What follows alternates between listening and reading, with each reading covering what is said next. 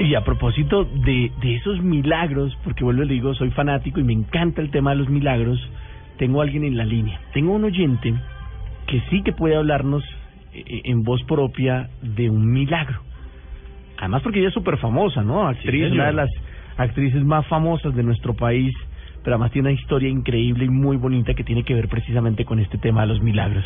Margalida Castro, feliz noche, bienvenida a Luna Blue. Ay, me encanta estar compartiendo con ustedes, qué delicia y qué bendición. Buenas noches. Es un gusto poder tenerla a esta hora con nosotros, además para hablar de un tema tan bonito como son los milagros, y como lo decíamos en la presentación, creo que usted más que nadie tiene una historia muy especial para hablarnos de milagros.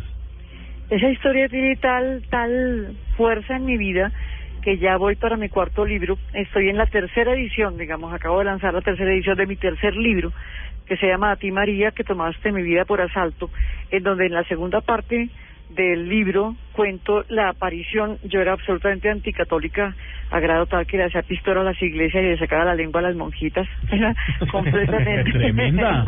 Sí, era violenta contra la iglesia católica. Pero tenía, como digo yo en mi libro, que tuve una mamá que rezaba por mí y la oración de una madre no se pierde. Eso hizo que la Virgen Santísima, a quien yo no le tenía la más mínima devoción, se me apareciera hace 25 años exactamente.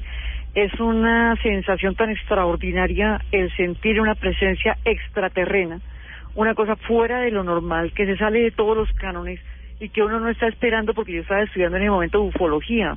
Yo pensaba que era un extraterrestre. Cuando empezaron a llenarse toda la habitación de luces, dije, ¿cuántos serán? Yo me los imaginaba como ITs. ¿Cuántos serán? ¿En qué idioma me hablarán? ¿Qué me irán a hacer?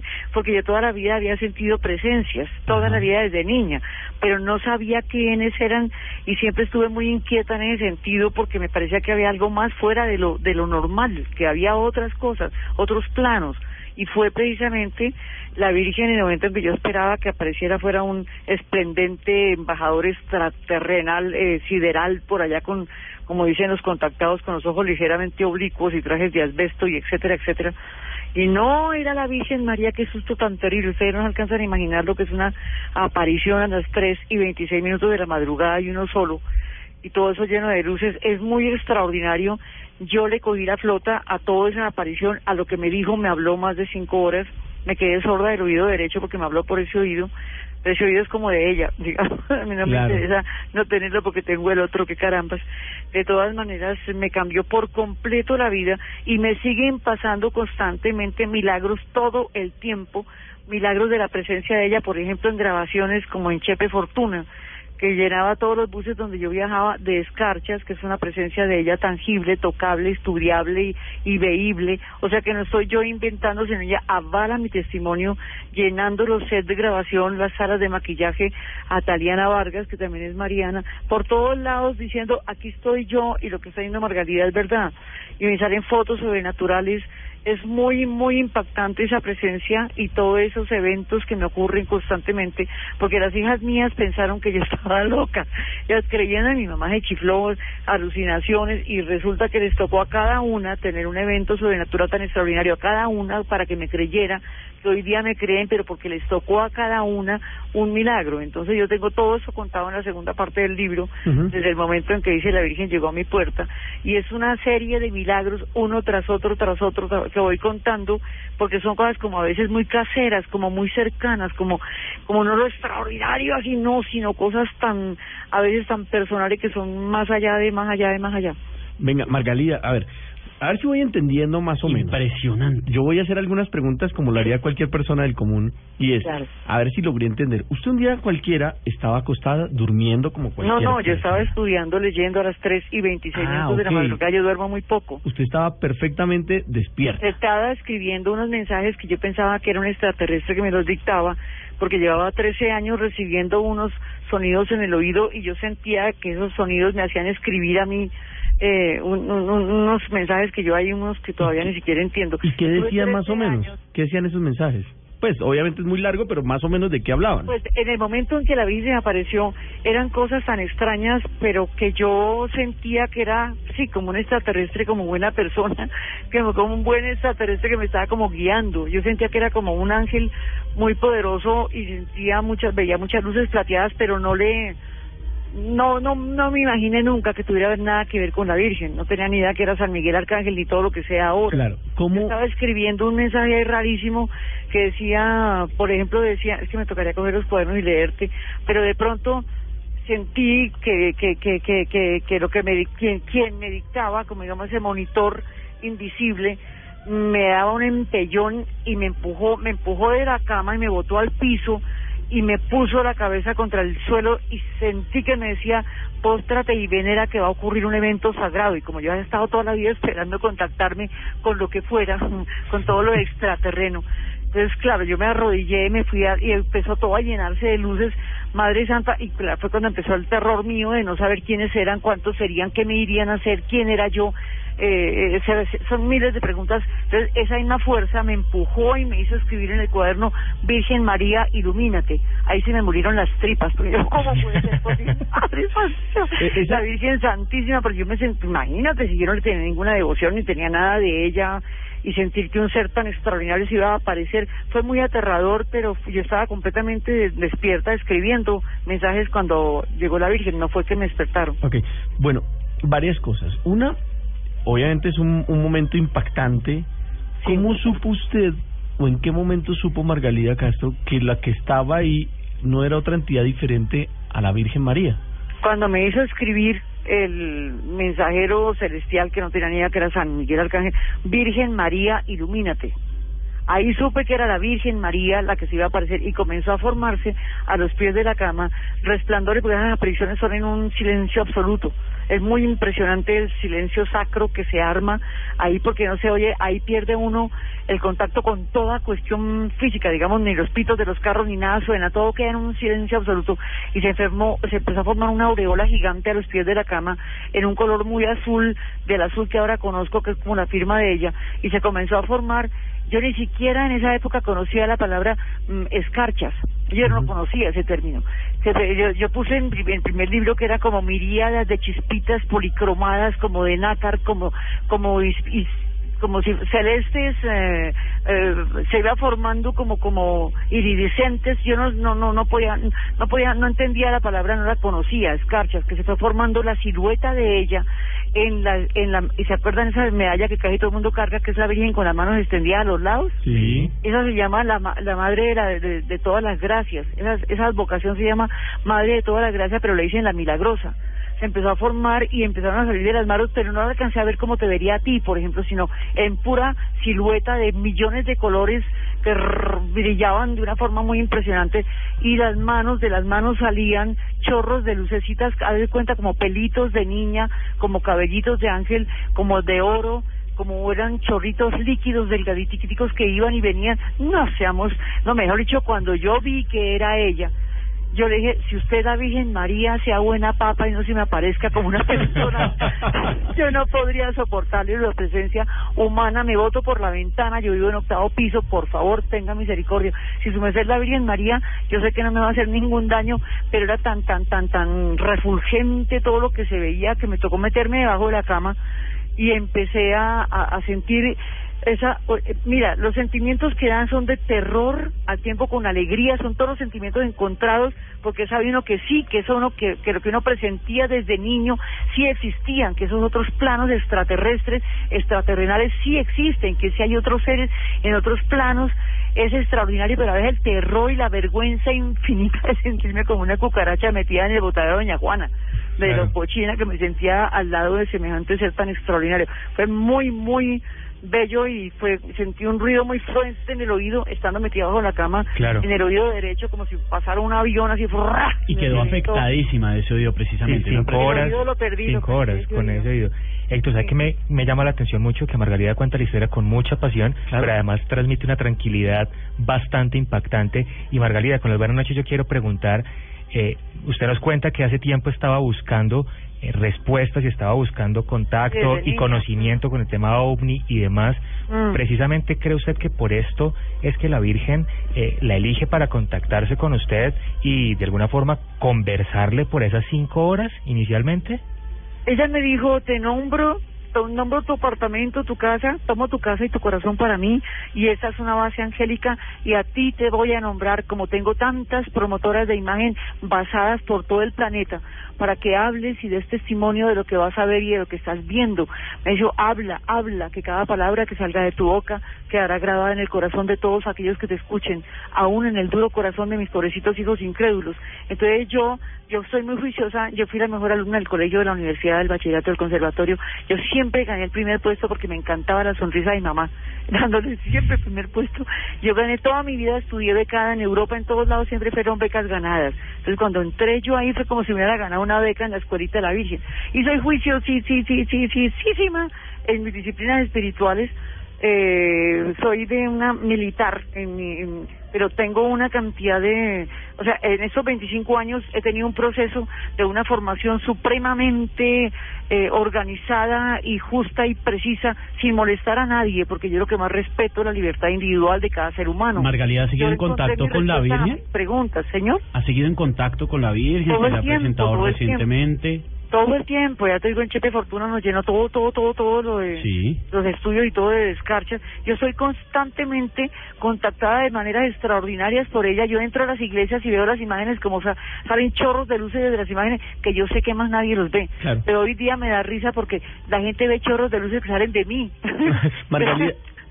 Margalida, y una pregunta, ¿y por qué cree que fue usted la persona? Porque yo creo, así como lo he repetido varias veces en entrevistas, que la persona más enferma espiritualmente del planeta era yo.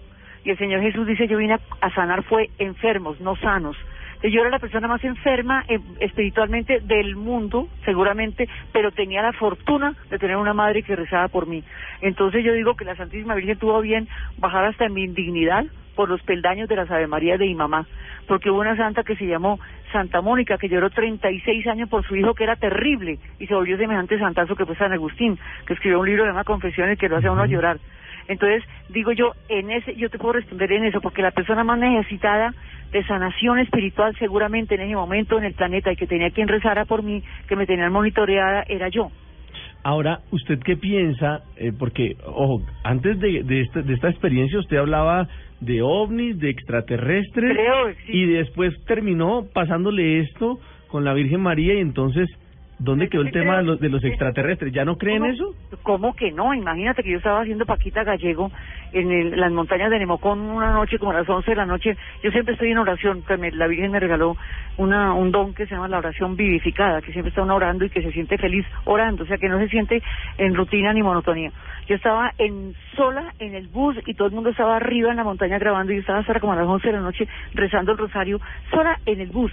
Cuando veo semejantes luces, era una nave grande con dos pequeñas, pero que yo pues lógicamente no siempre racionaliza, pensé que era un avión. Cuando vi que venía así dije, ay chévere, que el mes entrante me voy para Chile, en un avión, y cuando de pronto se viró así, ¡juá! Dije, ¡cónchale! Voy a ver un accidente aéreo, me bajé como un tiro del bus, y no, yo estudié aviación, yo sé que se llaman acrobacias aéreas, hay uno que se llama el 8 del trébol, bueno, hay un montón de acrobacias aéreas, de figuras que tienen nombre. Entonces cuando yo vi que se venía, primero, cuando se vino hacia abajo la luz grande y las dos pequeñas, yo pensé que era un Black Hawk, un helicóptero del ejército, de las noches que hacen requisas, pero no hacían ni un ruido. Ya te digo, todo esto es sacro, los sacros en silencio absoluto. Entonces se vino así y hizo por lo menos esas tres naves, la más grande y las dos pequeñas, por lo menos unas 6 o 7 minutos de acrobacia aérea frente a mí, y yo decía, Dios mío, no tener una cámara, una filmadora, no tener un compañero, nadie a quien codiar, nadie a quien decirle, mire que sí existen. Entonces, porque inclusive la Virgen cuando llegó a Garabandal, ella llegaba como en un globito, en España, como en un globito dorado, y le dijo a los niños que ella venía en eso. O sea, yo dije, ese ovni o esa nave que va ahí con las dos pequeñas debe ser de las naves en que viajan estos seres celestiales, como la Virgen Santísima, como los santos ángeles, como todos seres celestiales, porque yo imagino que hay de toda semejante galaxia tan extraordinaria, son mega tetracuatra multimega millones de planetas y de todo, tiene que haber muchas otras civilizaciones, pero esa que yo vi, yo supe de inmediato o sentí que esa podía ser lo que viajaba la Santísima Virgen. Desde que usted empezó a experimentar toda esta cantidad de cambios en su vida, sobre todo desde el punto de vista espiritual, obviamente, pues no a todo el mundo le ocurre algo como lo que le ocurrió a Margalida Castro, no. de ver y de sentir y de hablar con la Virgen. Y fotografiarla, me permite fotografiarla. Es que lo más maravilloso es que yo tengo para dónde mostrar. Yo digo, bueno, todos los contactados que han ido, que yo iba a conferencias de contactados, ¿por qué no traen unos calzoncillos de un extraterrestre donde estuvieron? Dicen que estuvieron en el planeta tal y en el planeta tal, traigan unos calzoncillos, un pañuelo, cualquier cosa, y muestren algo de otro planeta, ¿no es cierto? Si han estado por allá. Pero a mí sí la Virgen me permite fotografiarla. Hágame ese favor. Ella se ha dejado fotografiar en todas partes del mundo. Y yo tengo esa fortuna, no todas mis fotos, pero algunas me han salido de la Santísima, ahí en directo. Entonces, eso es más lindo todavía. Impactante, ¿no? Sí, señor. ¿Y esas fotos están consignadas en sus libros? En este último libro, la tercera edición, puse algunas porque te cuento que me costó muchísima plata. Yo misma los mando. Los primeros 2 libros me los editó el Círculo de Lectores, pero yo luego seguí haciendo los míos yo, porque realmente uno con las grandes empresas gana muy poco. Uno mismo hacerlo. Sí, aquí tengo un par de escritores en la mesa, entonces ellos saben cómo es eso. ¿Cómo no? El porcentaje tan pequeño que le dan a uno. Entonces yo dije, yo edito esos otros yo. Entonces, las fotografías a color me salía muchísimo más caro, me subían el precio de la impresión muchísimo. Entonces tengo algunas fotografías en blanco y negro que no se ven muy bien, pero puse, porque eso sí no vale, la foto en blanco y negro no suben el costo de la impresión.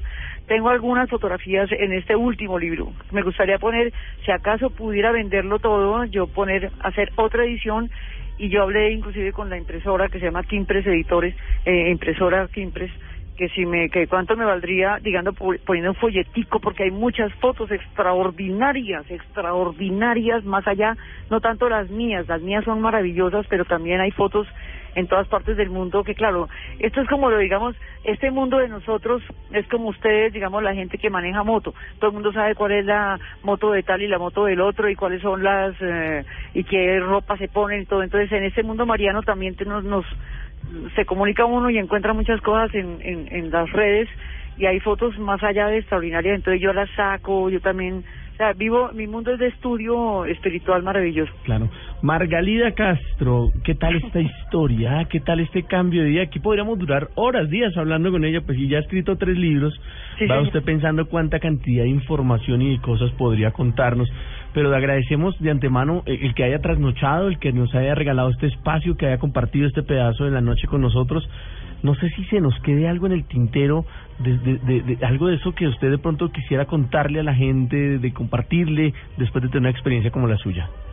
Pues lo que te iba a decir es que yo duermo poco, considero un privilegio no tener que dormir tanto, y la vez pasada que no pudimos, digamos, entrar en contacto es porque precisamente yo tengo muchas horas de oración. Ajá. Entonces yo oro, pero a mí me pasa como a la Cenicienta. Si no termino, digamos, mis novenas, porque para mí les puedo explicar que tantas devociones son como decir de llave banco.